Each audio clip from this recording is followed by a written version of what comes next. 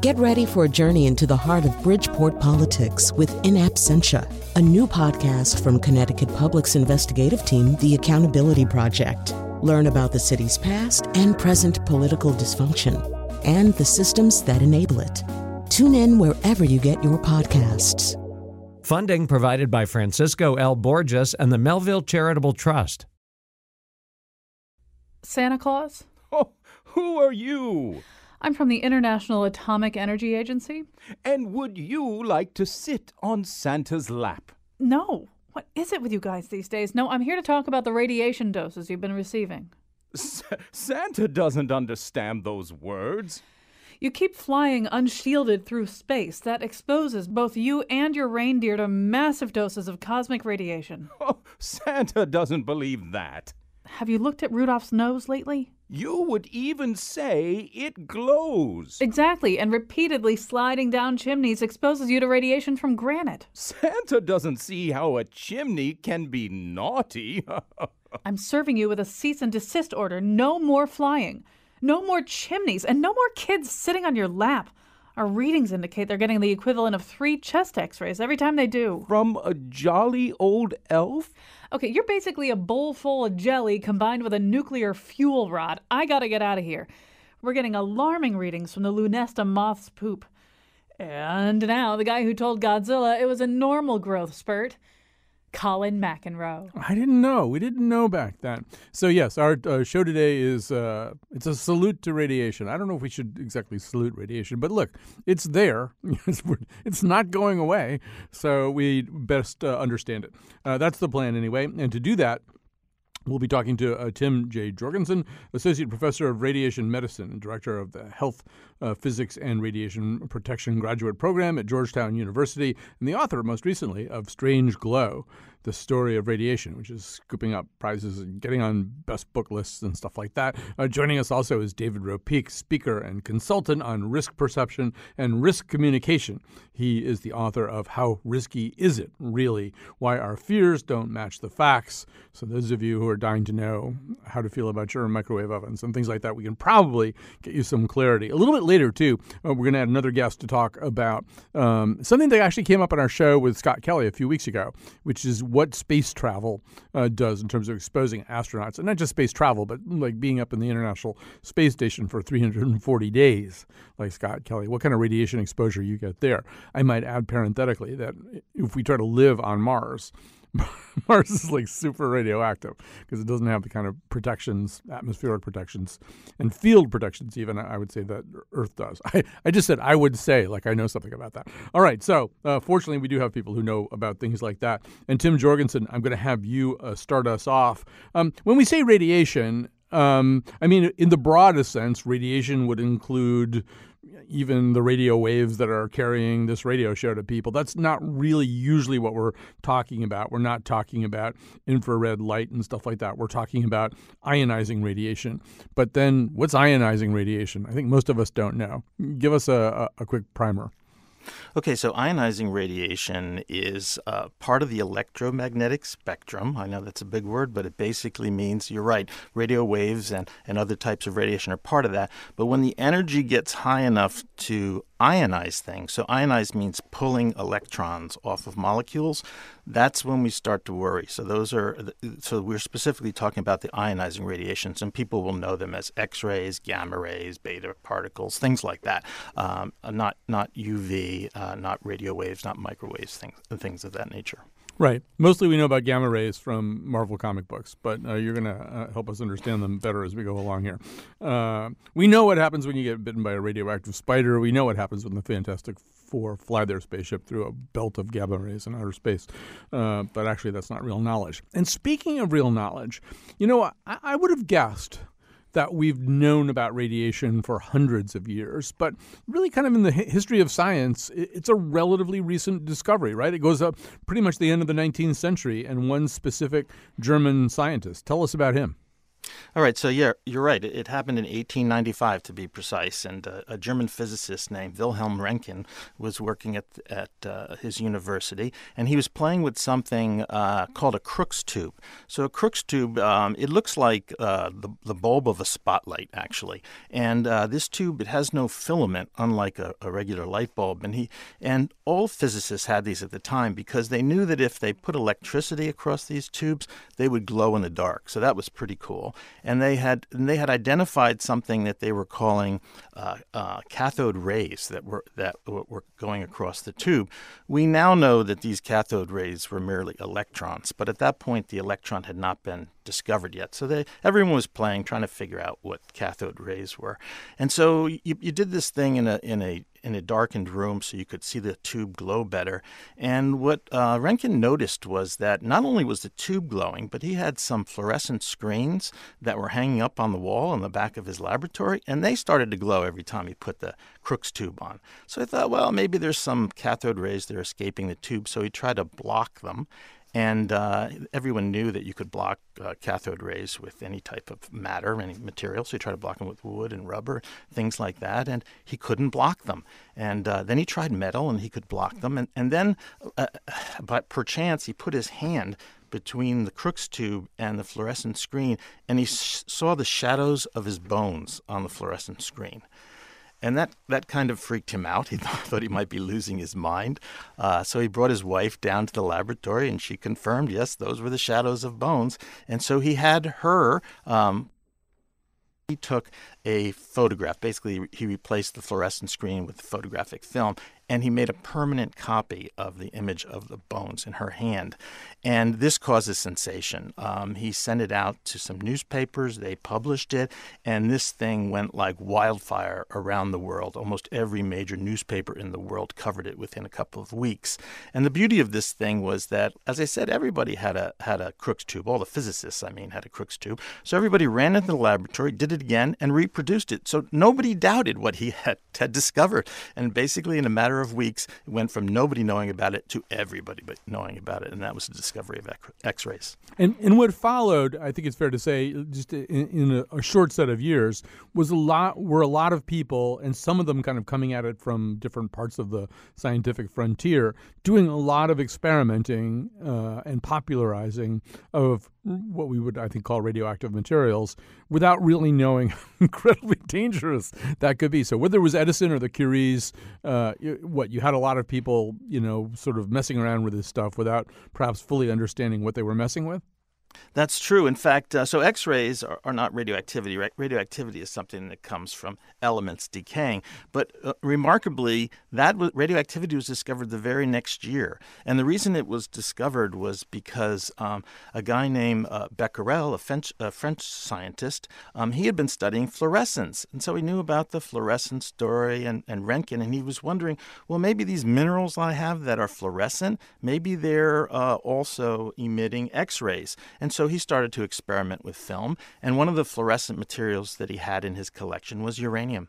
And basically, he showed that he could expose film with uranium, which suggested that X-rays, he thought X-rays were coming out of the uranium. Now we know those are actually gamma rays. So he discovered radioactivity the very next year. So it was quite remarkable. And then the Curies realized that there was more radioactivity in uranium ore than could be accounted for by just the uranium, and they started looking for it, and they discovered radium. And so over a very short period of time, just a few years, we went all the way from not knowing that radiation even existed to having discovered uranium and radium, and then more and more radioisotopes were being discovered. Right. So this is one of these exponential leaps. Exponential. Thomas absolutely. Kuhn particularly about. For that time period, because it took like a year to get something in a scientific journal. But this was going crazy over short periods of time just through communication between the newspapers and interested scientists. So Edison is messing around with X-rays to considerable hazard to himself and to one of his assistants. The Curies are putting themselves probably at more risk than they knew, messing around with radium. And then there's a kind of vogue for this stuff. I mean, it was even sold as a health tonic. Is that right?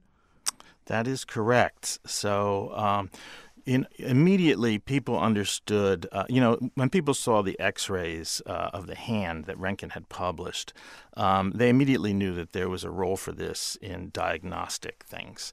And then they also started treating cancers with the radiation, with the idea that maybe they could use the radiation to burn out cancers. And they had some success immediately with shrinking breast tumors. And so there was not an awareness that this stuff was bad yet. It was like, this stuff is good. And there was more and more effort to purify it and use it in various medical applications. And then shortly after that, people were putting it in consumer products like watch dials. They were drinking the stuff to give them energy. There was really no general awareness that this could be harmful to you at the time. Right. And so we have the radium girls who worked on these watches. A lot of them were here in Connecticut. Not all of them. I think one of the last ones recently died at age 104. So that's correct. Not all of them were medically compromised by this stuff. And so, David Ropik, that's, I think, where you come into the conversation, because I think as a public, we have a hard time evaluating what the dangers of radiation are. I think we've gone maybe from that sort of reckless time that Tim just described, where people were using radium as a health tonic, to a sense that everything that involves radiation is dangerous. Although some of the people who think that then go to a tanning bed appointment or something like that, failing to grasp the paradox of what they're doing. But David, how do you help people, or how can you help us kind of parse out the dangers of radiation? Oh goodness, that's a big task. I first of all don't take it upon myself to help anybody feel the way in the end they choose to feel, because risk of anything, whether it's radiation or climate change or driving and texting, is how you feel about the facts, not just the facts. So feelings are up to individuals. But I do try to help people understand what the emotional or psychological characteristics are about ionizing radiation that make it particularly scary, because there are, according to researchers whose work I've read, I haven't done this original work myself, I should quickly add, a set of characteristics that most people share around the world about various risks that seem to make them more or less scary, a few of which are key to our excessive fear of radiation. Should I just list them, describe them? Sure. Okay. So, first of all, ionizing radiation, as opposed to the kind that you're using for your radio conversation and internet and stuff, ionizing the high-energy kind, it is either the waves that Tim talked about or little bits of atoms breaking apart, radioactivity. When an atom is unstable and a little bit of it goes flying off, that's an activity. That's the click on the Geiger counter. That's a becquerel, named for that guy. That's the click, boink, and it's an activity. Either those flying bits or those high-energy waves can damage DNA. So that's the process, but it's invisible. Mm-hmm. To get to the psychology, not the science, it's invisible and odorless and tasteless, which means that we can't detect it with our senses. Mm-hmm. And whenever that's the case, about anything, about industrial chemicals, about a hidden terrorist who you don't know when or where or how they're going to attack, not knowing is scary. Not knowing means that you can't know what you need to know to protect yourself. Mm-hmm. That's a lack of control. That's like driving a car. I use this analogy all the time to help people understand it. Fast, on an open road, and then closing your eyes. Mm-hmm. Okay? It's closing your eyes. It's giving up the knowledge that you need to keep yourself safe. Well, with invisible risks, undetectable risks, one of which includes this ionizing radiation stuff, not knowing is scary. There are a couple others, sorry for continuing here. There's another version of not knowing, which is not understanding. Mm-hmm. So Tim was talking about waves and electromagnetic, and I was talking about bits of atoms going flying apart, and you should see what happens to my journalistic editors' faces when you start using those words. Mm-hmm. Right? As happens to most people. They go, huh? What? Huh? Atoms? What? Huh?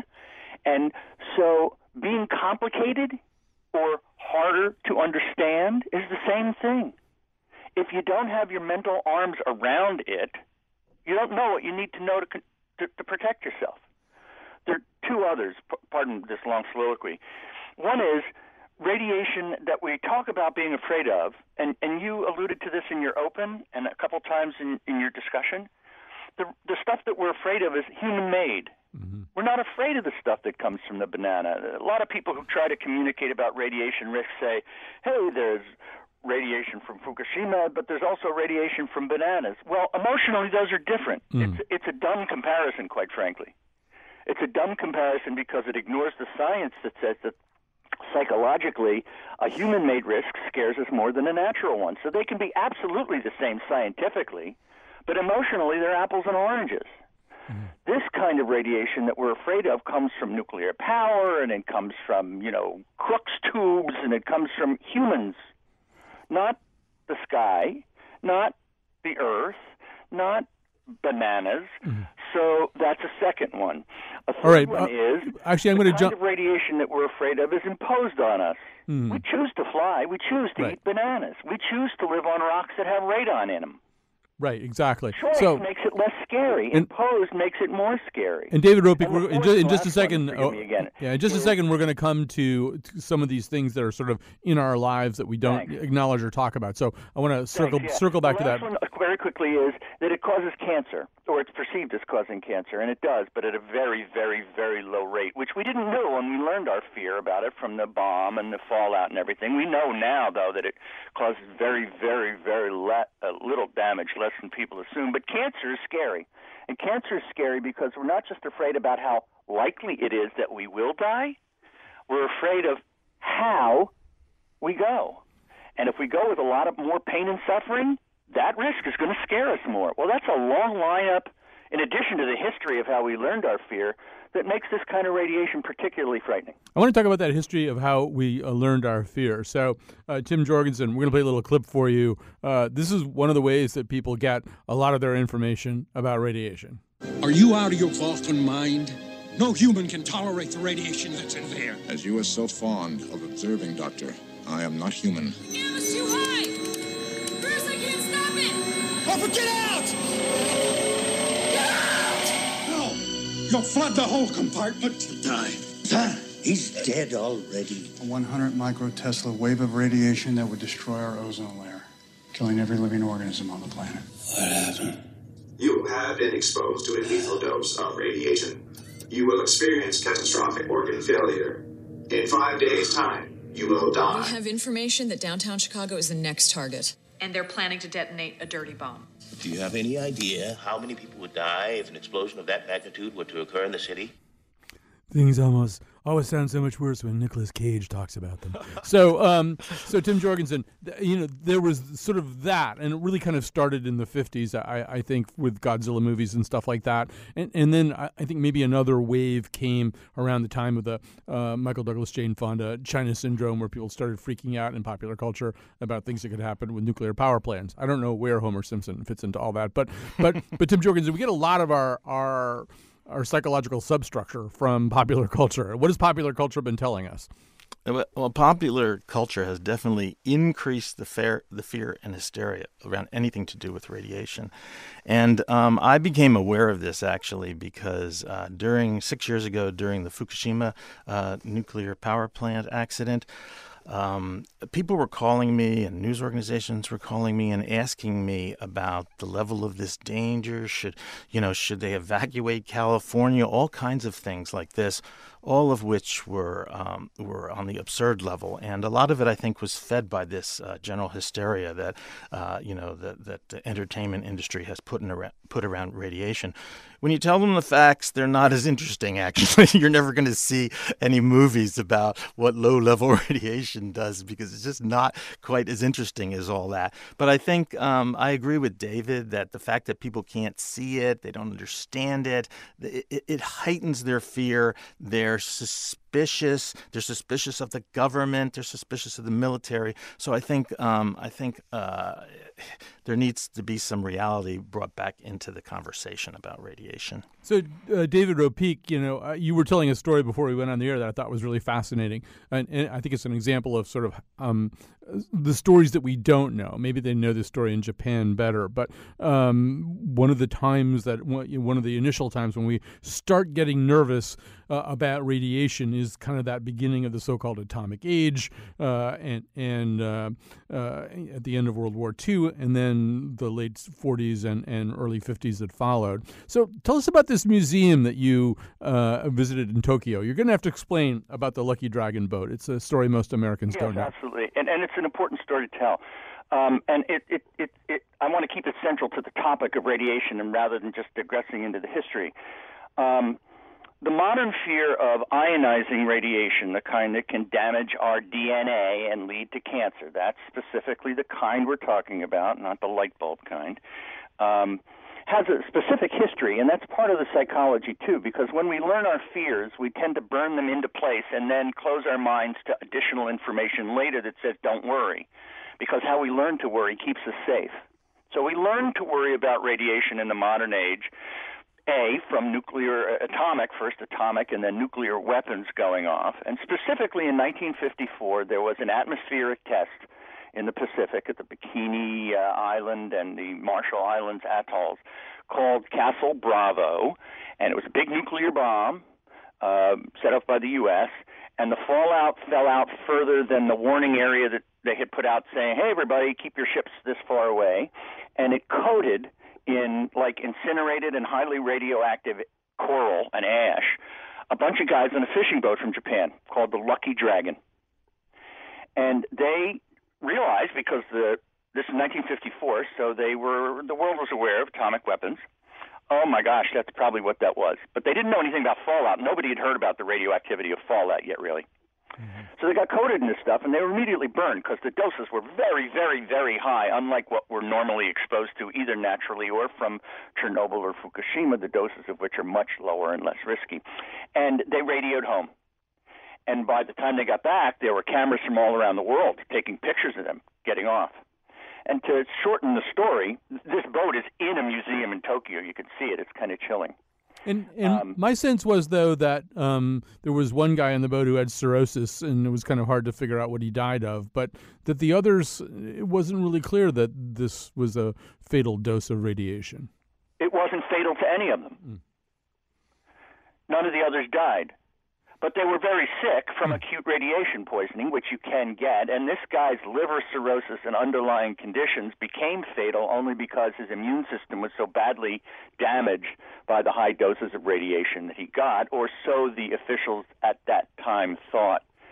In any event, what happened from this boat to bring us to today in 30 seconds or less is the world became aware of the danger of radioactive fallout. Well, they were already scared with blazes from the bombs. Now they're scared of the fallout associated with the bombs. The world is being contaminated with this stuff. I remember it showed up in the milk in Vermont.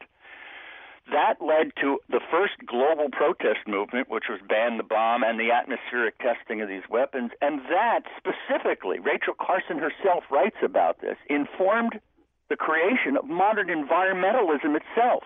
The technology is raining down on us and poisoning the earth.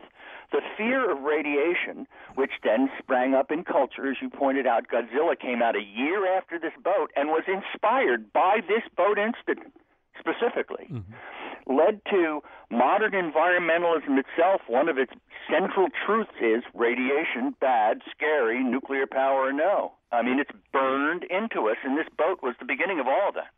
All right, we have to take a break here. We're going to come back with more of this conversation. I think when we come back, we need to walk you listeners through that exact paradigm as applied to, say, a disaster like Chernobyl. I swear I see a tear in your radiation where somehow it's there.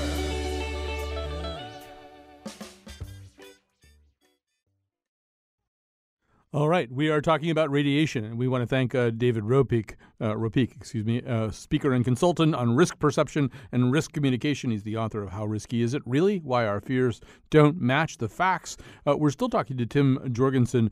He is the author most recently of Strange Glow, the story of radiation, which is winning awards and getting on best books lists. And it's a must for Christmas giving, especially to Santa Claus, who, as you heard in the intro, does not understand radiation at all. All right, so Tim Jorgensen, given everything that was said towards the end of the previous segment, maybe we could take something like Chernobyl. I think, once again, this is one of these things that's kind of latently a blunt instrument in most people's minds. They know there was some kind of horrible nuclear accident, and everybody anywhere near it must have gotten incredibly sick and probably died a very premature death from the radiation. Do we really know any of that? What do we really know about Chernobyl? Okay, so we know this. It happened about 30 years ago, and it was due largely to operator error at a nuclear power plant in the Ukraine. Chernobyl was in the Ukraine. And what happened is a reactor there melted down and released a tremendous amount of radioactivity into the environment. There was a massive cleanup effort that eventually used over 100,000 workers to clean it up.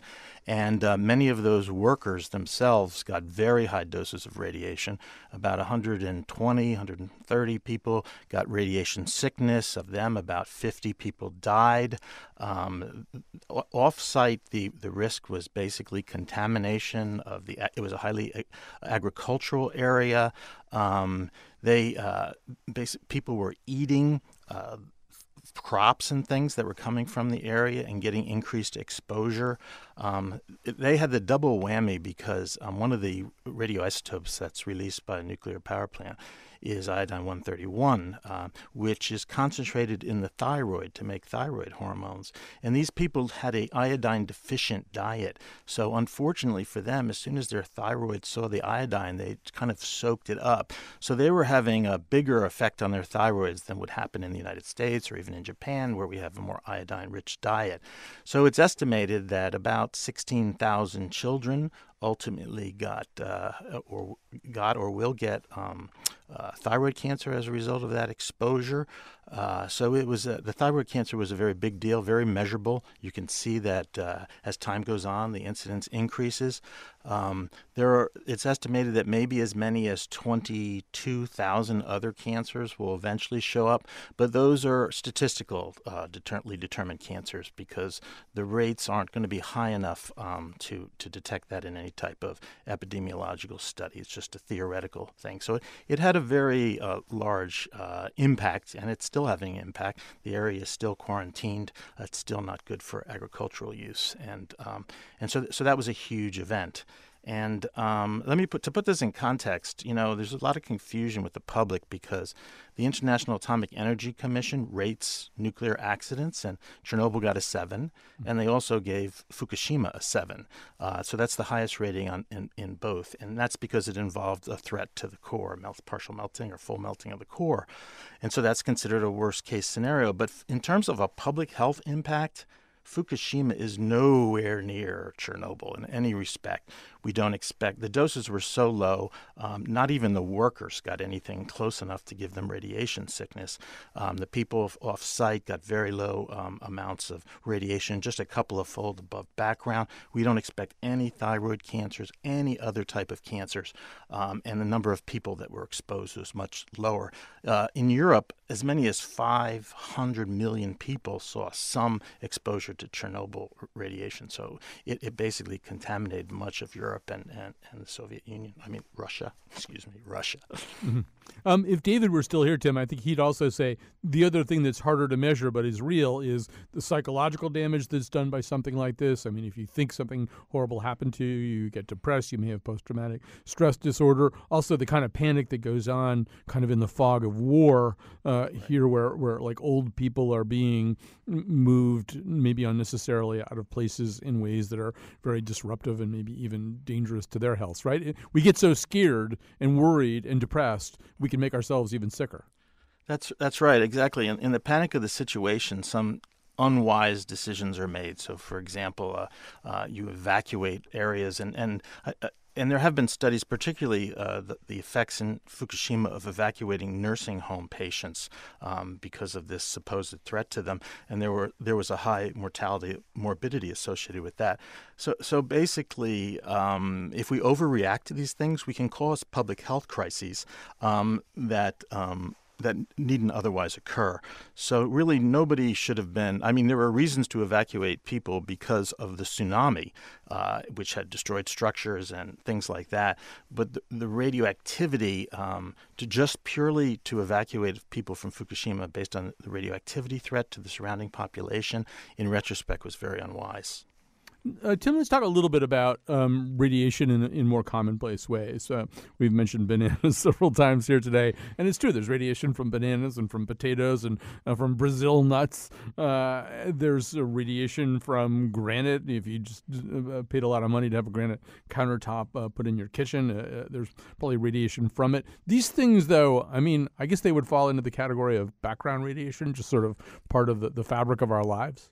Yeah, that's right. Like everybody is exposed to this background radiation. There's really no way you can get away from it. In fact, even if you were to isolate yourself in a lead room, you'd still have background radiation because some of that is coming from your own body. Many of the elements in your own body are radioactive, particularly the potassium that everybody talks about that's in banana and things like that. That's radioactive. So you're basically irradiating yourself just by living, and there's no way you can get around that. So organisms have been dealing with this since the beginning of time, that this low level of background radiation, and it's just part of our fabric. My sense is that there are some exceptions maybe to that. If you've got radon in your basement, that's a real thing. If you fly a real lot, I mean, if you're a real frequent flyer, you're up in the air getting cosmic radiation all the time, you get quite a dose that way. And also smoking cigarettes, you're basically pumping radiation right into your lungs at a pretty high rate. How close to the truth am I about any of those? Okay, so in terms of let's do the flying, because a lot of people are interested in flying. A lot of people are flying days. People have accumulated hundreds of thousands or even millions of miles flying, and they're always concerned about that. The reason you get radiation exposure from flying is because you're flying at high altitude. So there's such things called cosmic radiation. This is radiation that comes from space. When you're on the Earth surface, you're pretty much shielded from that because the atmosphere filters it all out before it gets down to the ground. So there's not that much on the ground. But as soon as you start going to altitudes, like most planes are flying at 30,000 feet, you have very thin air there. It's no longer filtering as well, so your cosmic radiation exposure goes up. But in terms of what that means in terms of added dose, so maybe a very, very active pilot who is flying all the time, he may double his background dose from that flying. And so since most commercial passengers aren't flying nowhere near the doses that a commercial pilot would be, you can see that they're getting pretty low levels, just a fraction of an additional background dose. How about the other things? Radon. Radon. So radon is the source of radon is radium in the soil. Mm-hmm. So anywhere you have radium in the soil, it can produce radon, and radon is a radioactive gas, and it comes up through the soil and it can get into houses. And so if you breathe it, it's not good. And the reason we know that, in fact, it was the first radiation effect that we knew about, because for years, miners in Germany had been coming down with lung cancers, and nobody knew why. They knew it had something to do with the mines. To make a long story short, it turned out to be the radon. So we knew that radon caused cancer, or even before we knew about radon, even before we knew about radioactivity, we knew that something in these mines was causing cancer, and it turned out to be the radon. So this brings us to the question, what about radon in our homes? Is this something we should worry about? Well, as you can imagine, the radon, with some notable exceptions, the radon in most homes is much, much lower than it is in mines. Mm-hmm. And so we've decided, the United States government has decided just to limit it so that it doesn't significantly increase people's risk. But one thing I want to point out is that the people that we're trying to protect from radon are largely smokers, because radon, for some reason, is more carcinogenic. Carcinogenic means causes cancer to smokers than to people who are non-smokers. So basically, we have radon limits that are set to protect the smoking population. Even then, the risks are pretty low. So as long as your house is within the federal regulations, you have very low risk involved. And even those federal regulations assume that you're living in the house for 75 years, 17 hours a day, 7 days a week. So most people don't fall into that category. All right. And it's one of 9 million good reasons not to smoke. Exactly. If you needed one more, there it is. There's the 9 million and one. So one of the other places that most of us encounter doses of radiation is when we go to the doctor or our dentist. And I was reading various milliround levels and stuff today, but maybe you can sort of put this into perspective for us. I mean, should people be worried if, their dentist likes to take x-rays of their teeth? Okay, so I get this question all the time, and basically people are very worried about the dental x-rays. I mean, they're very aware that they're happening, and they see it right up there in their head, and they start worrying about brain cancer and things like that. The doses from these modern dental x-ray machines are very, very low, quite low indeed. And the risk is low for two reasons. First of all, the x-ray dose itself is low, but also it's just restricted to a small portion of your body. So because only your facial area is getting exposed, and even that to very low doses, that these dental x-rays contribute in a trivial way to increase our background dose. So those aren't really a concern. As we go into other things, move up to chest x-rays and CT scans and things like that, of course the doses go up along with that, but also usually those things are being used for very serious reasons. You're suspected of having pneumonia, or you're suspected of having a cancer itself or some other disease, and so you're using this, and there is a small amount of risk that's associated with using radiation in medicine. But on the other side is, if you don't do these things, the risk of the underlying disease that you don't know about is far more dangerous than the risk from these medical diagnostic x-rays. All right, we're getting a good dose of sanity here in addition to radiation. So let's ask about one more thing, then we'll take a break. Then we've really got to switch over to outer space. And for everything that we don't cover today, we would encourage you, as I say, it's just such a lovely Christmas gift too, to buy the book associated with our guest. That's Tim Jorgensen, and his book is Strange Glow: The Story of Radiation. But let's, I think the modern fear is cell phones, right? This thing that you hold up to the side of your head. And this one, it seems like the research, because it's maybe partly because it's a new product, a relatively new thing in our lives, a little less clear how worried we should be about this. Okay, so before I answer the details on this, let me get back to the general concept that cell phone radiation is not ionizing radiation. It's analogous to radio waves, and so we don't have it doesn't ionize cells, atoms, and so if it causes damage to cells and DNA, as David brought up, DNA needs to be damaged to cause cancer. We don't know how it's doing it because it's not ionizing things. The energy is just simply too low. So we don't have any, if it does cause cancer, we don't know how it does it because it doesn't fit into our model of how things cause cancer. The other thing is that there have been a lot of studies about cell phones, particularly a Danish study that involves many, many subscribers over many years. And if there is an association, the association is very weak.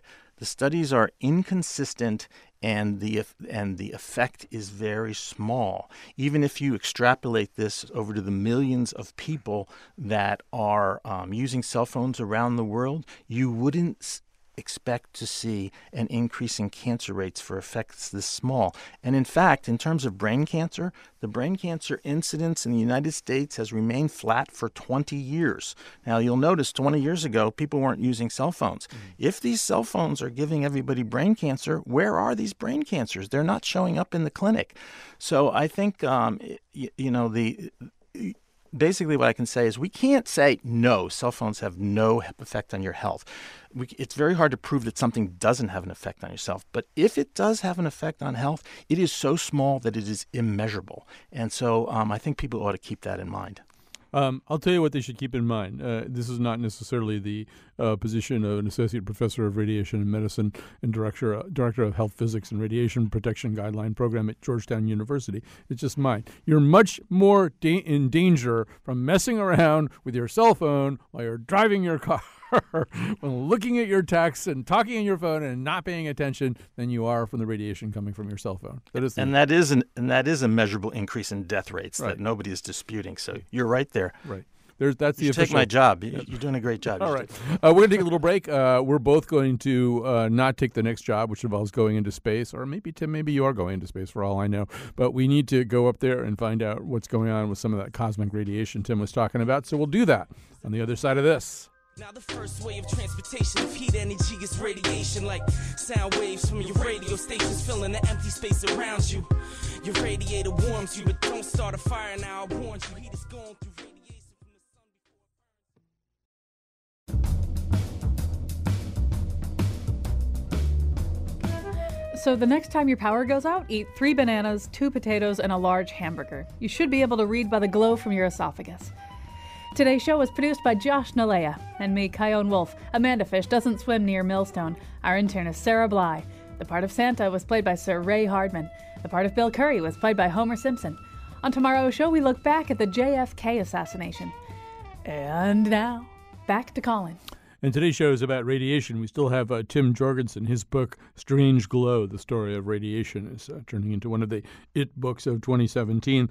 Joining us now also is Francis Cucinato, professor for the Department of Health Physics and Diagnostic Sciences at the University of Nevada, Las Vegas, an expert on radiation exposure and risk management in space. So, first of all, Francis Cucinato, welcome to the conversation we're having. And so a few weeks ago, I had a long conversation with Scott Kelly, who, of course, spent 340 days in the International Space Station. One thing that was clear to me from that conversation and from his book is he's going to be studied for the rest of his life, right? Because we don't really know what that means to spend that much time in the ISS.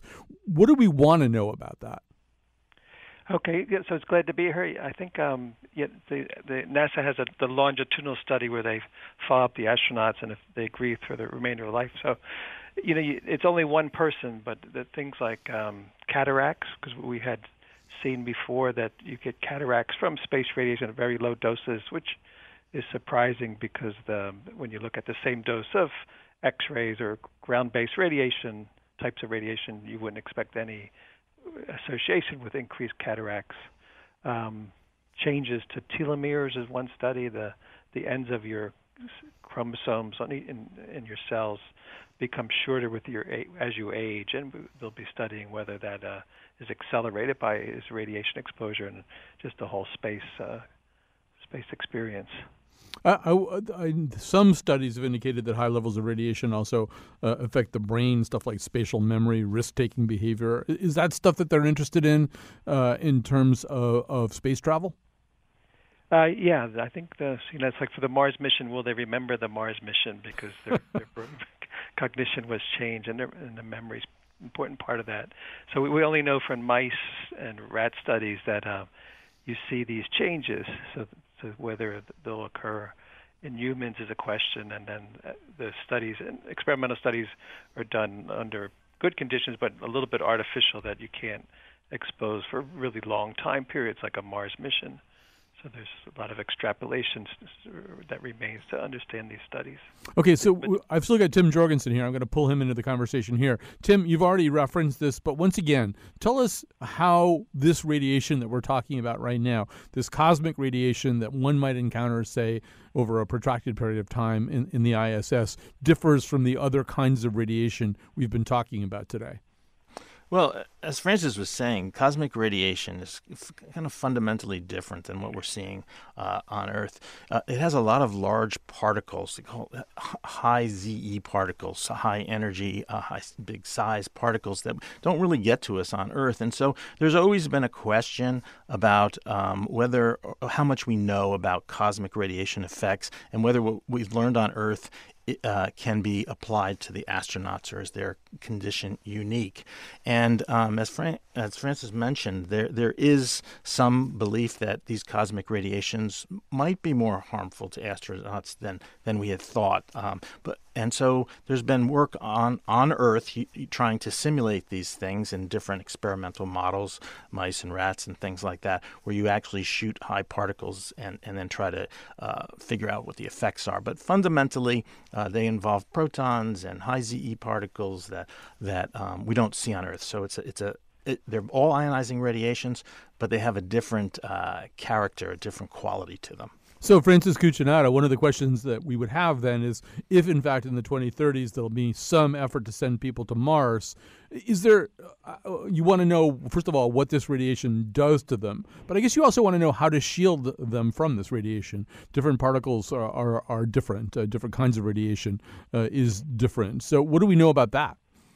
Yeah, so the type of radiation, it just produces clusters. Like X-rays can ionize atoms over tens of nanometers, but the heavy ions can ionize many times within a few nanometers. So the ionization pattern is why it's different. So we know shielding is effective for the solar radiation, solar flares, solar particle events. But the background galactic radiation is so high energy that you would need like several meters of shielding, so it's just too costly. I think the latest estimates is like $2 million per pound of shielding. So you kind of can do a little bit, but you can't do too much to reduce it. So it gets back to what is the risk, and one of the problems they're struggling now is what level of risk they would accept. So for the space station, they have a 3% probability of death from the radiation exposure, mostly due to cancer, is acceptable as long as you're below 3%. Mm-hmm. But above 3%, you're grounded. So the Mars mission, I've done this a lot. You estimate in the traditional type of models, it could be 5 to 10% with the uncertainty, but there's alternative assumptions that could push it up to 20%. So it becomes more like Russian roulette than a 3%. So you could probably argue you back off from the 3% a little bit, but if it's 20%, then that's really a no-go decision, in my opinion. So this isn't necessarily part of your research, but I also find myself thinking, getting ready for this show, having watched the very entertaining movie The Martian with Matt Damon, where he's on the surface of Mars. The surface of Mars, I would assume, is super radioactive. It doesn't have the kind of shielding from radiation that the Earth does. I would expect that like, by an order of magnitude, Francis Cucinato will pose other kinds of technical problems. Yeah, it's the exposure going to Mars is much higher, but on Mars you have the body of Mars shields you, so it's half of what would be in deep space on the transit to Mars, and then you have a thin carbon dioxide atmosphere, but it's much thinner than the Earth. So the cosmic rays pass through the atmosphere, and then they hit the soil, and you do have they call it albedo, the specs splatter of the radiation, and also create some like short-term radioisotopes. So it's different. It's the dose rate on the surface of Mars is similar to the dose rate on the space station, but on the way to Mars, it's about 3 times higher the dose rate.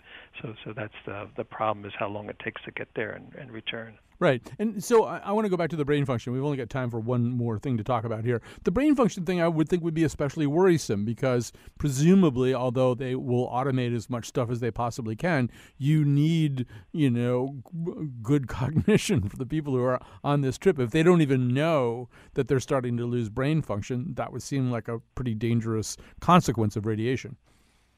Yeah. The cancer risk, some people think that they'll accept it. I have problems with that, but if no one would accept that you can't perform during the mission, so it's a big science challenge to find out if these studies with mice and rats are really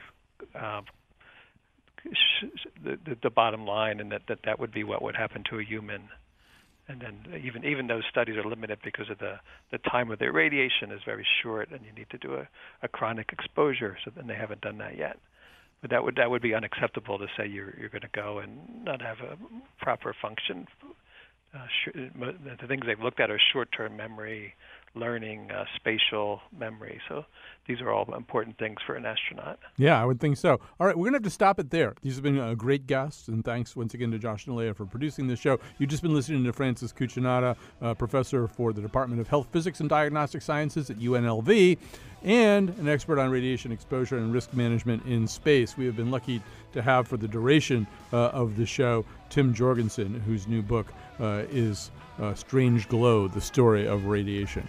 It books of the year. Thanks again for... and I think sort of the takeaway is you can eat bananas, you can eat potatoes, don't go to Mars, and don't smoke. That's about it. Straight from inside. I'm waking up.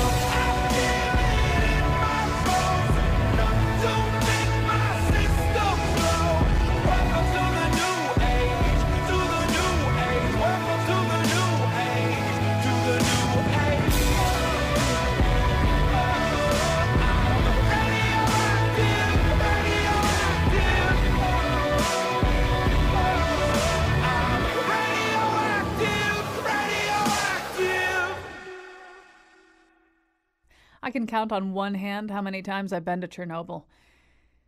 7.